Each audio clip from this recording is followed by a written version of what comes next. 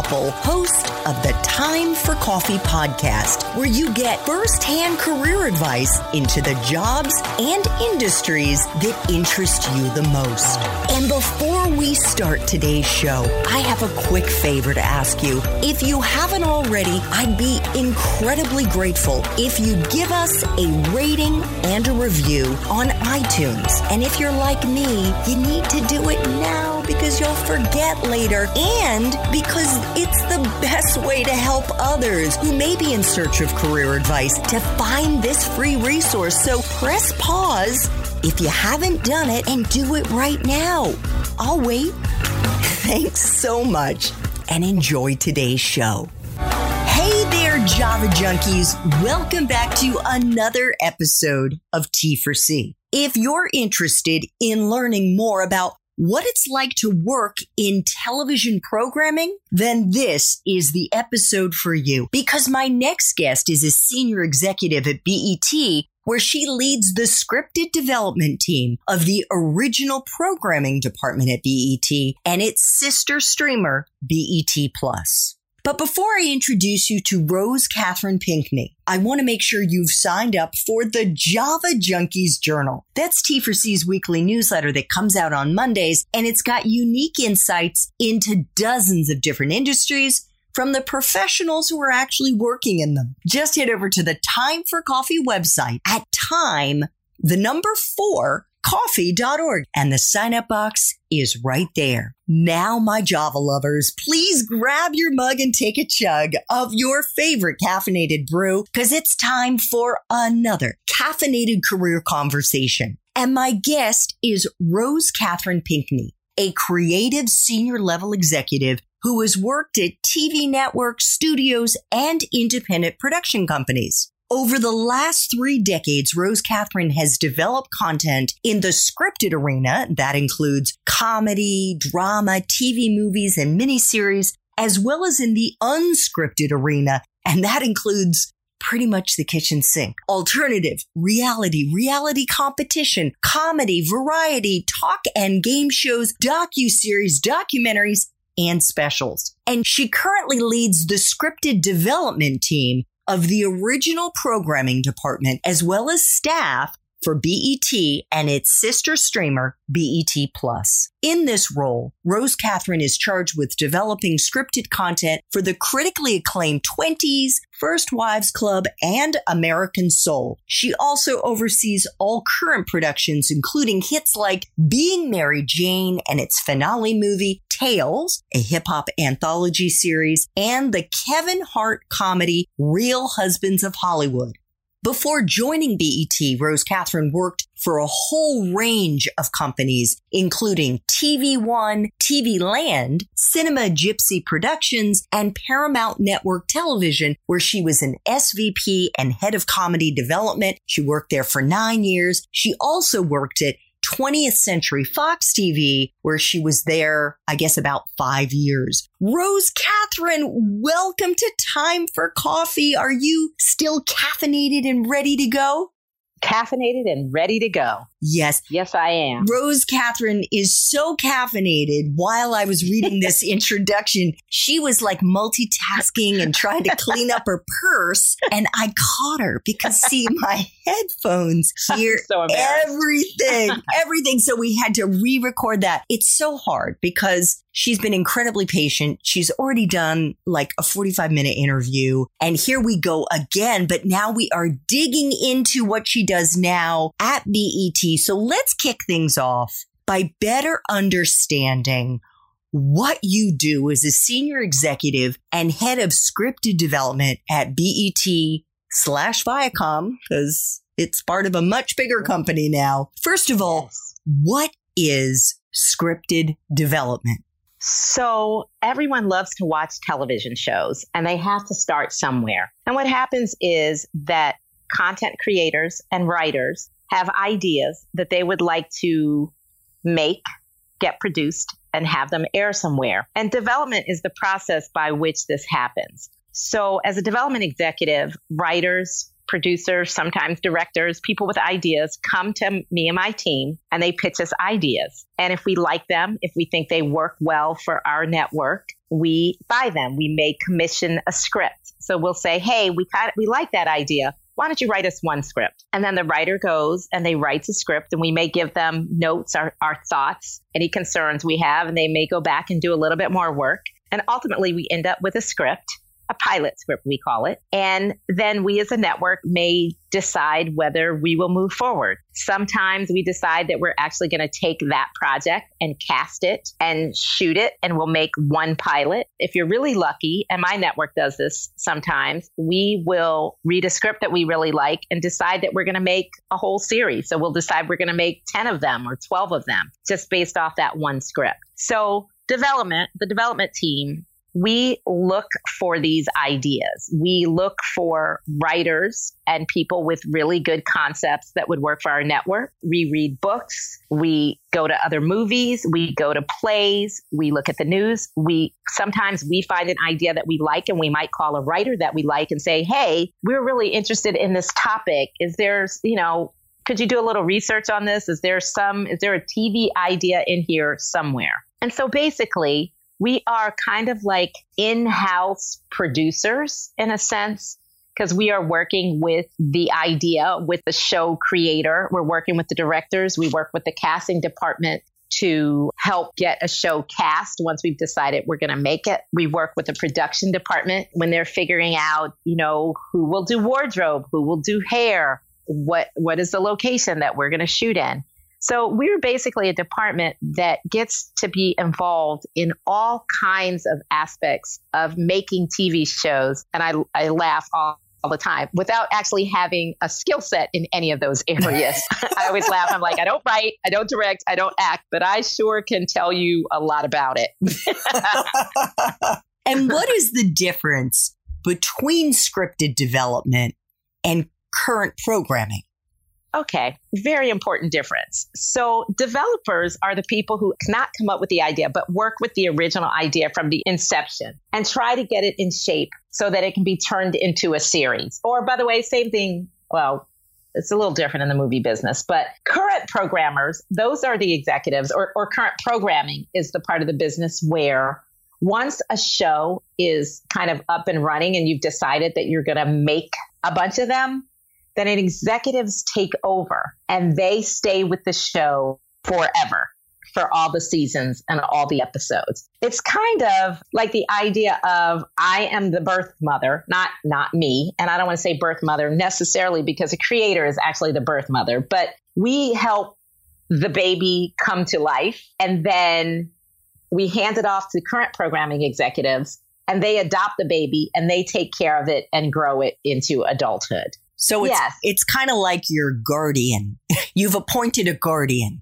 Yes. And it is really interesting that many great developers started out as guardians. They started out in current programming. The thought is, it is one thing to sell an idea, like, to have a pilot where we've got one episode that we had to get right. One episode where we had twice as much time, twice as much money to make it, and we only have to make one. But once the show becomes a series, as an executive, you are responsible for making sure that you make one of those, maybe a week, 10 days, but that you make a bunch of them in a row. And so all the things that we had the luxury of having months to prepare to do, to cast, to rewrite a script, to change some dialogue, to pick the best location, now they are doing on a weekly basis with a lot less time, and they have to do it over and over again. So both jobs are really hard. It is often said that in development, you're very much sales. I'm trying to get you to decide that I'm making this one, but I want you to buy 100. But it's the current programmers have to make those 100. So what happens is any of the little flaws or things that may have worked well when you made one may not work so well when you're making 100. And so current programmers get the best education in what makes shows work because they're doing it week after week after week. And even as they're making the same show, they've still got to make it fresh every week and tell a new story. So it's an amazing skill set to have. I believe that it's harder than development because, again, you've got to do it consistently and repetitively in a tight time frame. What are all of your responsibilities as a senior exec and head of scripted development? Well, I think all development executives do the same thing, no matter what level you're at. So I'm just going to speak from that space. In development, you are constantly looking for new ideas that can come from anywhere. Again, a book, a movie, a writer you read another script of his and you like how they think. Somebody has a life story. Somebody wants to do someone else's life story. Somebody's had an experience. Ideas come, you read an article or somebody comes in with an article that is about a certain work experience. And so you decide you're going to do a show set in that kind of a workplace. You are constantly looking for new ideas and constantly trying to choose the ones that will work for your company. And once you do that, I think I kind of went through the process. You decide you'll buy a script and you have the writers write it. And sometimes you're giving them notes because, it might be something like, hey, you have a woman who's 22 years old as the next door neighbor, but our audience is a little older than that. Are you willing to make that 22-year-old a 32-year-old instead? And how does that change the story that you're trying to tell? So we're kind of involved like from the very beginning to the very end. The other thing to know is that a lot of companies, executives do both development and current programming at the same time. So at BET, I get to do both. We both kind of help choose the ideas, help shepherd them into series, and then you get to stay with the series and work on all the episodes. So that's kind of a luxury for us, but some places divide it up very much so that once you develop a show, you very cleanly hand it off to the current programming department and they take it over. So you're wearing both hats. Yes. I'd also like to talk a little bit about current programming as well, because as the guardians, as we decided to call them, or adoptive parents, they walk beside the show every day. So they deal with all the internal departments. They may deal with the promo guys. They want to make sure that the promo guys come out and shoot some commercials and get the key art so they can put out a big one sheet with the picture of the cast. They work with the legal department to make sure that we're not saying anything wrong or stuff needs clearing to make sure that we can say a different brand name. On a daily basis, they're doing all the creative stuff that we did as development executives, but they're doing it every day on different scripts. They're watching rough cuts of the shows once they're shot. And again, giving notes, giving their thoughts and critiques and concerns. They are dealing with an actor who wants to quit, or a writer who's not doing well, or, a producer who's decided that the direction they're heading in isn't the correct direction. And now you have to stop for a minute and figure out, what, do we keep this character around or do we decide to move them away so they leave the show? Literally on a daily basis, there are so many things that you can be involved in when you are either a development or a current executive that have to do with the well-being of your show. Some of those things are internal when you're dealing with the other internal departments. You might be dealing with post-production. Or you might be dealing with scheduling. They want to put the show on the air a certain date, and you need to make sure that the shows will be delivered in-house in time for them to do that. You might be dealing with standards and practices, which is another department that tries to make sure that nothing untoward gets said, or we don't show too much for mature audiences only. So as an executive, you're dealing with all the internal departments, but you're also dealing with an agent who may call because their actor's dressing room is too small, or something happens on set. You get a call from set and you need to go over and see what's happening. Literally, there is no telling what your day might be like involving a show in production, though there are, a bunch of things that you have to do on a consistent basis. So both of these jobs, I like to think of as in-house producers, though real producers would probably be annoyed that I would say that. But it really is about the care and well-being and ultimately delivery of the shows to your network so they can go on the air and then be marketed properly and, have press releases sent out about them and hopefully win some awards along the way. Oh my God. Could you take us into a typical day for you, Rose Catherine, with the caveat Oh my God. that a typical day now in November 2020 must be quite different from the way it looked a year ago before the coronavirus? Well, I would say to you that it turns out that a lot of what we do that takes place in an office is not that much different. Zoom has been really helpful. And if you told me that I'd be taking pitches by video conference on a daily basis, if you told me that a year ago, I would have laughed you out of the state.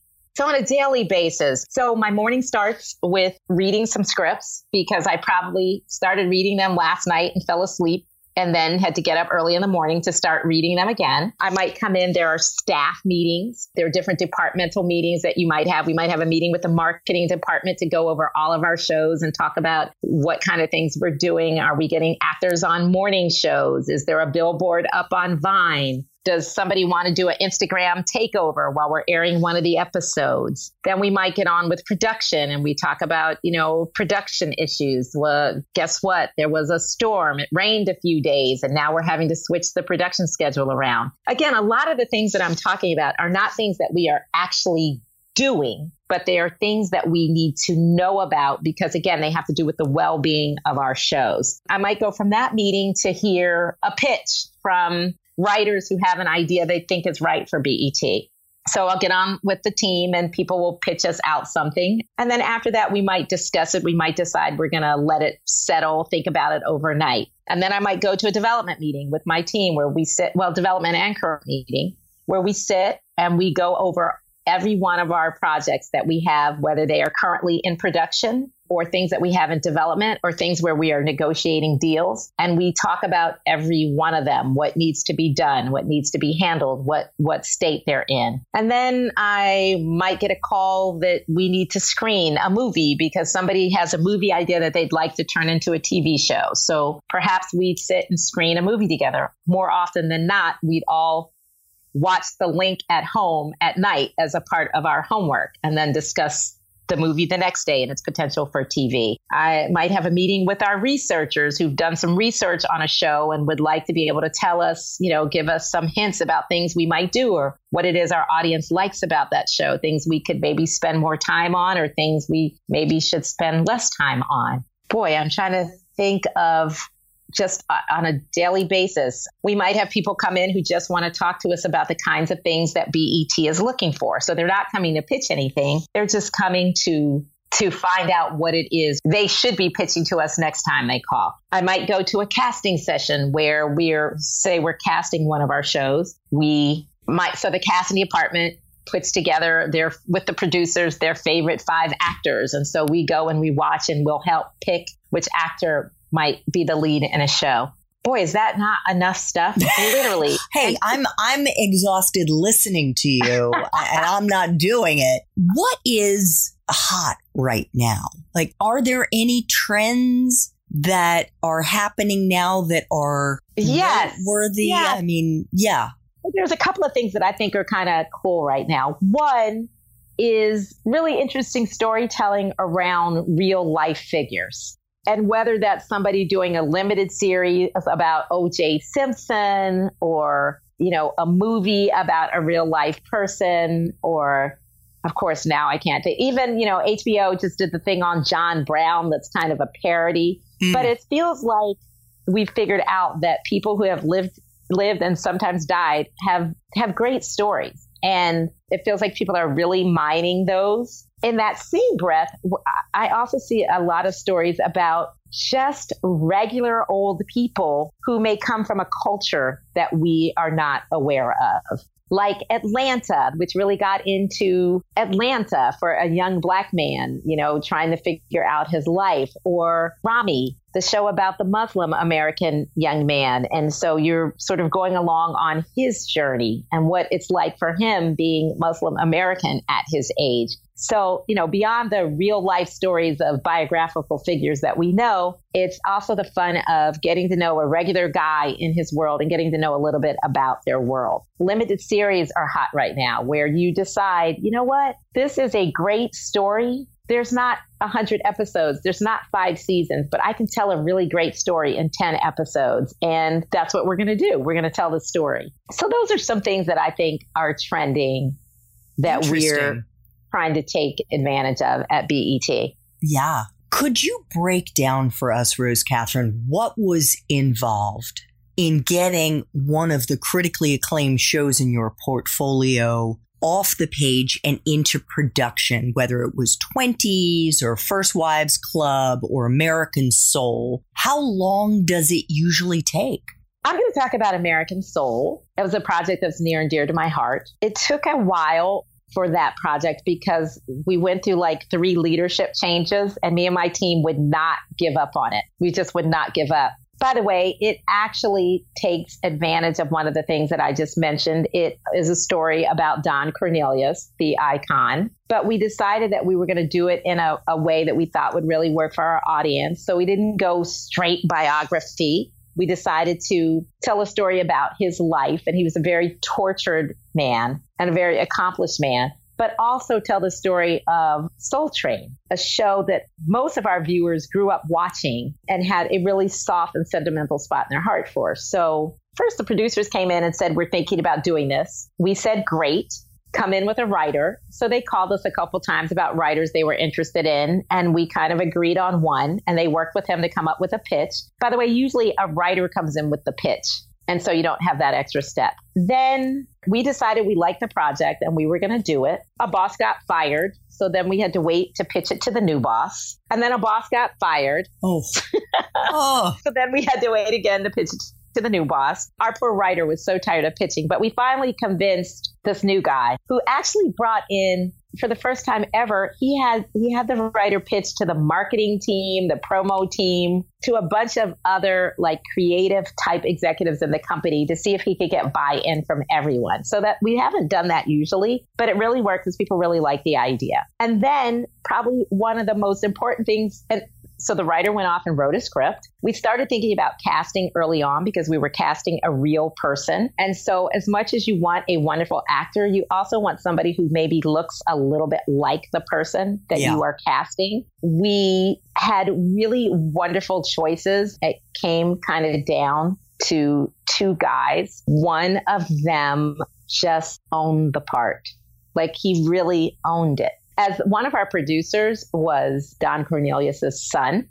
And so talking about somebody who, you know, would be the hardest of judges of who could be like someone. Yep. We all fell in love with this one actor and we hired him. And also because some of the people are real. Some of the people are amalgamations of a couple of people. But we tried to find people that sort of looked like the people we were thinking about. So casting was really hard. Also, part of the cast was a young up-and-coming singing group. So we also knew that we needed a couple of people who sang and danced and acted. So those auditions were really fun because the people aren't just coming in to read. They're also singing and dancing for you as well. So that was great. And this, by the way, this is after the script was written and we did notes and we finally got it to a place. Then we go to cast it. And then we've got the producers that are finding a location, finding a place to shoot, looking at stages, showing us pictures of things they're going to build and what the Soul Train set is going to look like and what Don's home is going to look like. And then we start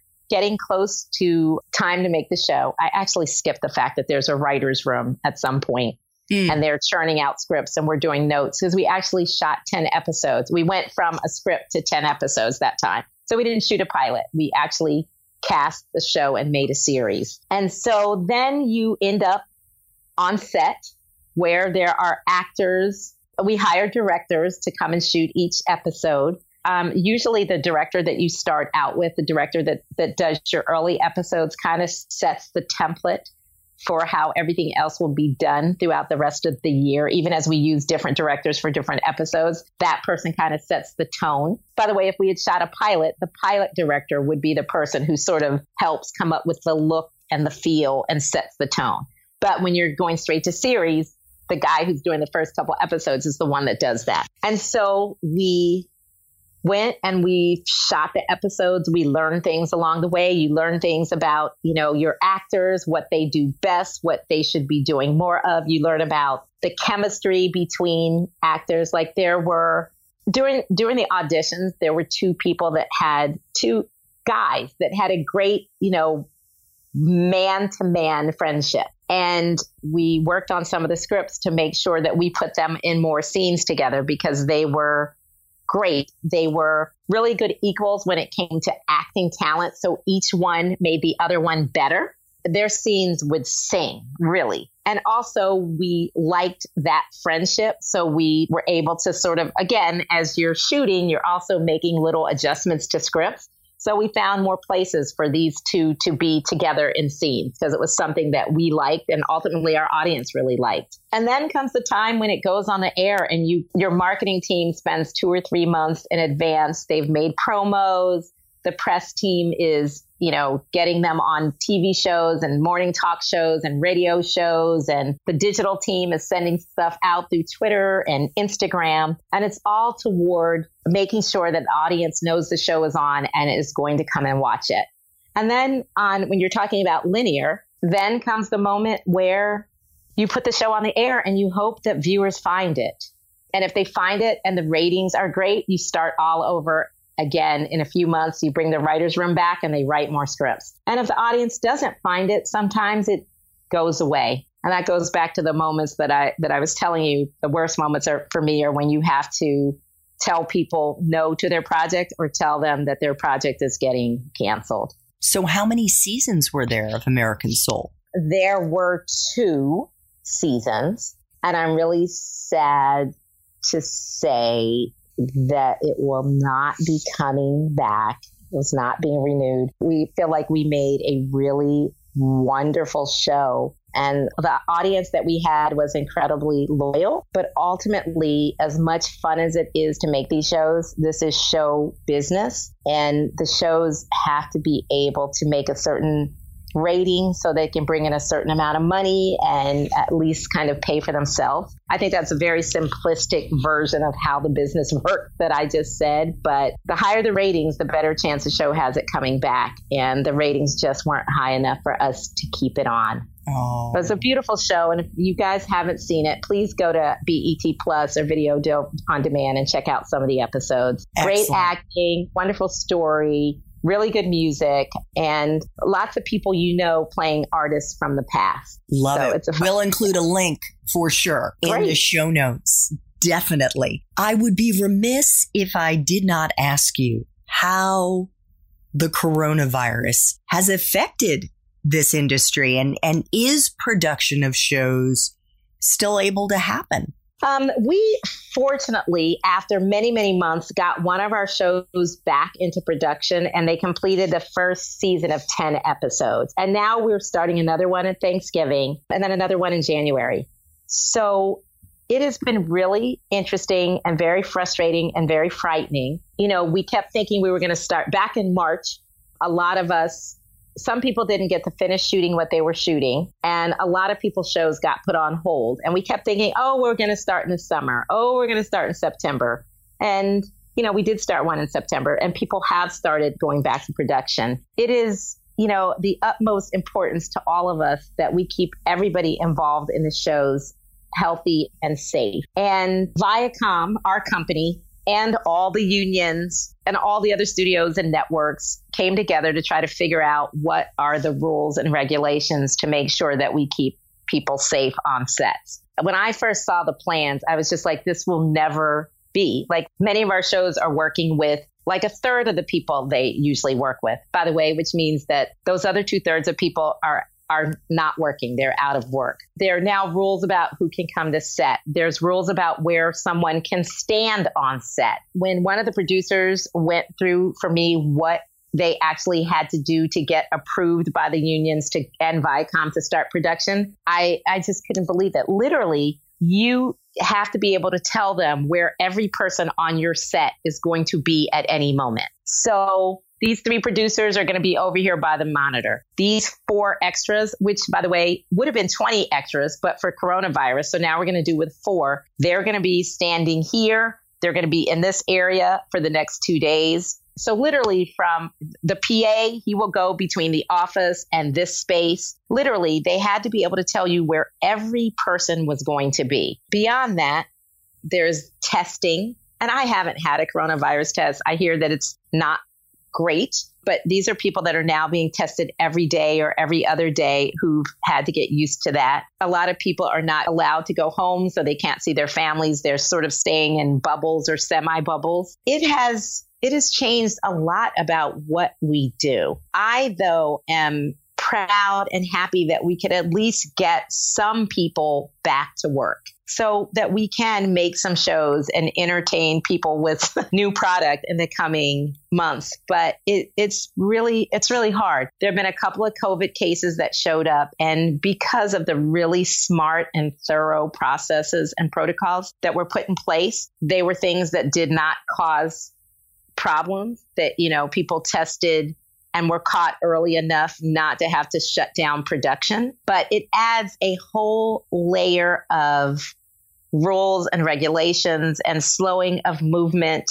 And I'm going to say a little bit of fear to this thing that is generally glorious and amazing when it can happen without such restrictions. But people are doing it, and we're starting to see dailies, and we're making shows. And I guess we are human, and humans are taught to persevere, and that is what we're doing. I can't wait until the coronavirus has gone away and we can all go back to doing what we were doing, having more people on set, being able to have more visitors on set, being able to have free movement around the set. As an executive, generally, I might go to set a couple times, depending on where it is, whether it's in town or out of town. You would visit set a couple times a year, a couple of times a season, but we aren't being allowed to travel at this moment. So I'd never seen this before. I don't know if they just figured this out in the last couple of months, but now we're getting these things where they will send us a link where we'll be able to watch the monitors where we might normally stand on set with the director looking at monitors. We'll be able to look at the monitors on our computers at our houses. Wow. Not the same as being on set, but at least we can kind of see what's going on. That is cool. It is cool. I guess, there are all kinds of innovations and all kinds of things that we are learning. I don't know whether they were so expensive before that we didn't use them, but part of it is sad because you miss the human interaction and the human connection. But I'd rather that than not make any shows at all. I do believe that it's going to change how we do things because we have been working for 9 months, my team, all the teams from home, and we're still able to get 99% of what we need done.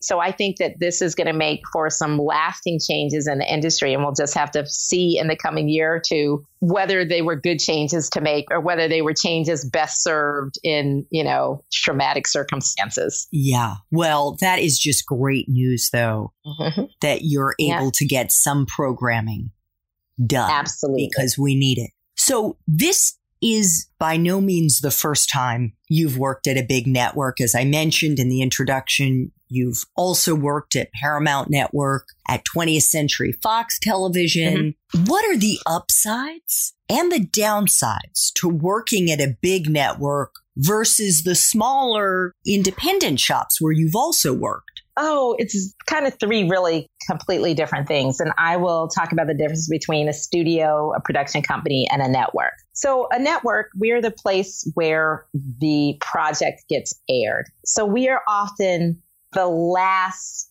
to know certain things. Whereas if you're a studio, you may see more drafts of things. You are the people that may come in with the writer producer to sell it to us. So when you work for the network, you're considered a buyer because you are buying ideas. So people often come to you, but again, you come to the creative process a little bit later. And generally as a network executive, you work a lot with internal departments to make sure your show gets on the air and is marketed appropriately. When you work at a studio, you're kind of in the middle because you are the people that may hear the pitch first and then you go and sell it. So studios are sellers, and they are often the people that are actually producing the project. They actually hire the line producer and the costumer and the wardrober and the grip. And they are the people that are actually making the show. They get to sell to all kinds of networks. So it means that they may get into business on all kinds of projects because they might want to sell something to Lifetime because it's women oriented. or to BET because it's a story about Black people, or to, I'm trying to think of HBO because it's an interesting world. But they, at that point, get to decide what they're going to try to sell and who they're going to try to sell it to. And both of those places, both a network and a studio, are still corporations. They're still pretty big companies with staff meetings and rules and all kinds of, you get some of the restrictions of a corporation, but you also get some of the benefits of a corporation. And then there are the independent production companies, and they're much smaller generally. They're more nimble. They can take a project to any studio, which means they can get help from a studio to help them pick the right network. I think that when you work for the smaller company, you get to do all kinds of things. And as you head upward toward the studio and to the network, it becomes a little bit more creatively limiting because you are, focused more on one thing. When you're a production company, basically the sky's the limit. You may not make as much money because you often only get paid when you are making a show. When you work at a studio or network, you are an executive there, so you get more regular salaries. However, when you are on a production company, when you make it big, you make it really big. And the upside potential for the money-making part of it is huge. You sell a hit show, you may never have to work again. And I have enjoyed working at all three kinds of entities for different reasons and different times in my career. I think that I like working at the network most because that's when you're the closest to actually getting something on the air. I think that when you work at a production company, you may get to spend hours with a writer talking to them and working with them creatively. And we don't get that same amount of time at a network because it comes in, again, a little bit more formed. Got it. That was great. Thank you so much for laying that out. I wanted to ask you, Rose Catherine, because I know you've been involved in all kinds of, and are involved in all kinds of organizations in your free time, whatever free time you may have. And one of them, you've been a board member and a treasurer at the nonprofit Color Entertainment, which is dedicated to maximizing the potential of executives of color in the entertainment business. But what advice do you have for our young listeners today who are at the beginning of their careers? They aren't executives yet, especially our young Black female listeners who would one day like to follow in your footsteps. Where do you think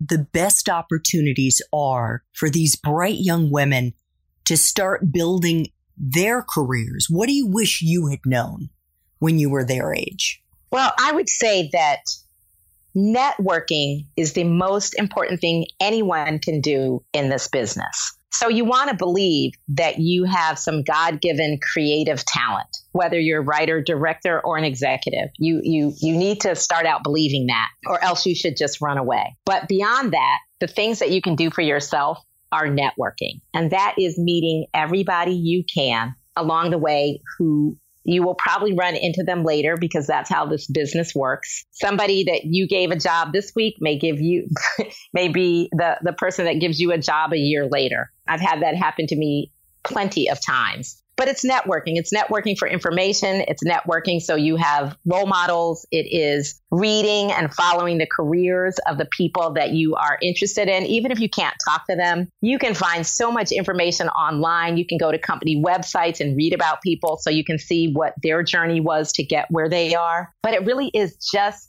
making sure you learn as much as you can about the business. And again, with the books that are out there, with the information online, with TV shows, with even watching Entertainment Tonight and hearing different things will give you information about this career that you want to have.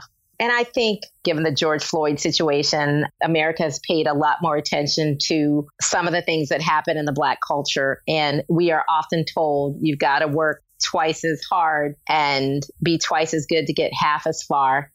That applies here too. And since a little hard work never hurt anybody, I don't think that's bad advice to give. But it really is just making sure that you're ready for whatever opportunity is presented to you when it's presented to you, but also making sure that you're doing the right things to have those opportunities presented to you. How can they identify other Black female executives in the entertainment industry? Is there, for example, going to the Color Entertainment Group website, would they then be able to identify where these women are working, or so that they could potentially reach out and maybe have a virtual networking call with them? You can, but I would say that you should know, and you know I've been very transparent, the women that give back a lot already. And so for them to get an email from someone they don't know, that they haven't met, that they don't know a lot about, you're going to have to really stand out. And I don't know how to tell you to stand out, but each of your own personalities might be able to help you figure that out. And you have to decide what it is that you want. You might say, I have one question. Do you have 5 minutes for me to ask this one question? And maybe that person can give you 5 minutes. Generally, the kind of people that give back like that are already giving back. Like they've already got mentors. There's so many organizations, though, in all over. There's Women in Film, I think, in a bunch of cities. There's a lot of entertainment organizations just around the country that you should associate yourself with, because that's when you'll first start the networking. Whether you're studying entertainment in some form in college or not, if you're not, then still associate yourself with the people that are. Because your networking isn't always up high and higher than you. And sometimes it's right around you, because those are the people that are going to grow up with you and make a way for themselves and a place for themselves in the business at the same time you are. Oh, I know what else, if you can afford it. And by the way, half of it is free. Read the trades every day. Read what's happening on Deadline. Read what's happening on The Hollywood Reporter or The Daily Variety. You'll see people there. You'll see what people are doing. You'll see trends. You'll see pictures of people. So you'll get to see and know who's who that way. But I think a lot of this is very easy to research online. But also know that there are 1,000 other people at any moment trying to do the same thing you are. And I say that to say that it's difficult, but it's certainly not impossible at all. I'm a little country girl from Brandywine, Maryland, who wanted to make TV. I didn't even know what that meant until I was in grad school. So it can be done. You just have to really spend time. And that often means doing the extra stuff, doing the stuff that you don't get graded on, doing the stuff that your family won't care that you're doing. You know, it's watching the Actors Studio. It's watching any of the TV shows that do interviews with entertainment related people. There's just so much information now, and you've got the ability to get it. Yeah. But you really have to decide that that's what you want to do. And then you got to figure out how to get yourself to LA or Atlanta or New York so you can be around the people that are really making the shows. Great points. Thank you so much. So I just want to flash back very quickly, Rose Catherine, to when you were in college, this young girl from Brandywine, Maryland, who went to Princeton University, and you majored in sociology with a concentration in communications and economics. Did you know what you were going to do with that degree when you graduated? Absolutely not. I thought I might be a lawyer because I decided that a news anchor, I wasn't a good actress, and news anchors, I found out, had to go start out in small towns. And I grew up in a small town, and I was like, there is no way I am leaving here to go to some other small town. So I was like, forget TV. I'm going to be a lawyer. And at college, my dorm happened to be the place where our college radio station was. Really? So I ended up, yeah, that's so weird. WPRB, Princeton Radio. It's bigger than most college radio stations, but I ended up working there.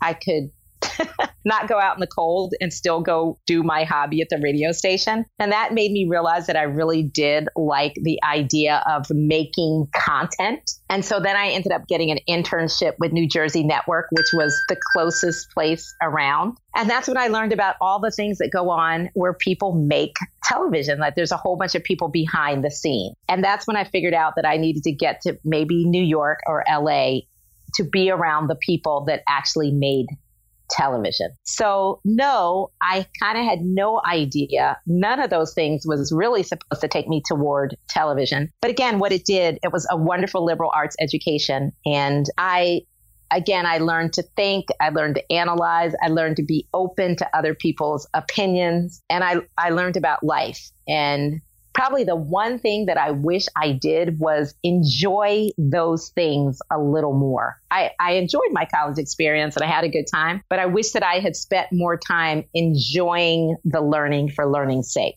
Oh, yeah. I totally get that. So I have 2 final questions for you that I try to ask all Time for Coffee guests. Could you share a time in your professional life when you struggled? I have been very open with my listeners over the years about the fact that I was fired twice in my 40s. And although they were extremely painful experiences, they were also incredible opportunities for me to reinvent myself and move in directions I might not have otherwise explored. And most important here, Rose Catherine, is how you persevered and a lesson that you may have learned in the process. Boy, why do these stories always start with getting fired? Yeah. Because I guess that's when we learn the most. Some people say that I was laid off. I worked for a company that got taken over by another company, and I one day no longer had my job. So you can call that laid off, but I call it fired because I had a job that I really liked at a place I really liked that paid me a salary I really liked, working with people I really liked. And then one day someone else had that job and nobody asked me. So I was totally thrown because I thought that if you work hard and do what you're supposed to do and have a modicum of success, that you rise up through the ranks, not find yourself fired. And again, these jobs are subjective. Success is subjective. So in fact, there's a funny story of when I got fired, I didn't even understand what was happening to me. The new boss at the company called me down to his office and I went down and he said, Rose Catherine, we're going to move in another direction. And I, with my pen in hand, opened my notebook and said, okay, what do you want me to do? Oh, God. It never crossed my mind, even though we all know when a new company comes in and there's a merger that people lose their jobs. It never crossed my mind that that could be me. And it was funny later when I realized, like the look on his face, it took me a minute to figure. I'm like, oh, a new direction. Oh my God, he's taking away my job. So I was horrified. I felt like a failure.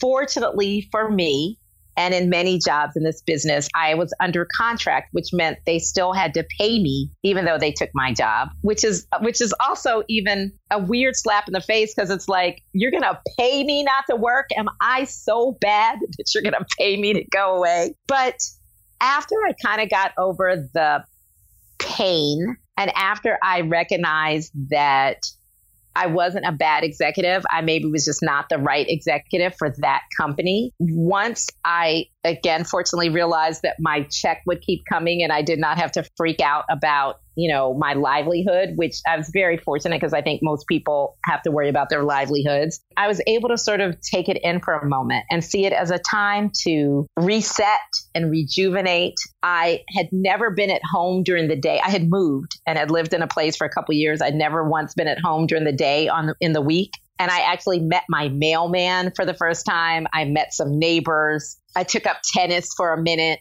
I saw matinee movies for the first time and I traveled and I believed that at some point there would be another job that I loved with people I love, doing what I love, paying me what I wanted, that would happen for me again. But it took a moment for me to relax and recognize that the hard work that I had put in and that the reputation that I had developed would help me maintain a job in the entertainment business. But that first 10 minutes after I realized that I was being fired and I had to go back to my office and figure out what to do was like the hardest 10 minutes ever. And then you realize that you lived through it. And I learned some things. I learned that when the new people come in, you kind of have to try to learn their environment and maybe not stick so hard to your old environment because the old environment is gone. You learn that sometimes you have to start over. These were people that didn't know me. And so I kind of needed to prove myself again to them, even though I didn't think it was fair. That's kind of how it works. And I learned that those people that are really your friends, who you have good relationships with, that are genuine, will be there for you in your time of need. And that there's also a whole lot of people that won't, but that you can survive all of it and still find yourself working 20 years later. Oh, yeah. Oh, my gosh. You could just replace Rose Catherine with Andrea. Yeah. Listen, I have been there. Totally relate to that. The sting for me lasted more than 10 minutes, but the shock, holy cow, but I couldn't agree with you more. Yeah. You've got talents, skills, and as one door closes, as they say, another opens. Yep. Final question. If you could go back to college, back to Princeton, and do it all over again, but based on the immense wisdom that you have now, what advice would you give yourself? Probably really just to enjoy that moment in your life where your only job is to learn, and to learn maybe some different things that had nothing to do with, little did I know it had nothing to do with the track that I was on, but to allow myself to think it's okay to take subjects that had nothing to do with anything that I thought I would be doing, to enjoy meeting people that I might never see again or never work with again, just to really enjoy the college experience as, again, a part of living, which I think is, again, really important to being able to be a good executive in a creative field. Fantastic. What a perfect note to end on. Rose Catherine, I want to thank you so much for making so much time for coffee today with me and the T4C community. This has been just incredible. Perfect. I was pleased to be invited to be a part of your show. Thanks so much for listening to this latest episode of T4C. And if you're interested in learning more about my coaching services for confused college students and recent grads, feel free to check out the Time for Coffee website under the coaching tab at time4coffee.org or text me at 202-236-5712. That's 202-236-5712.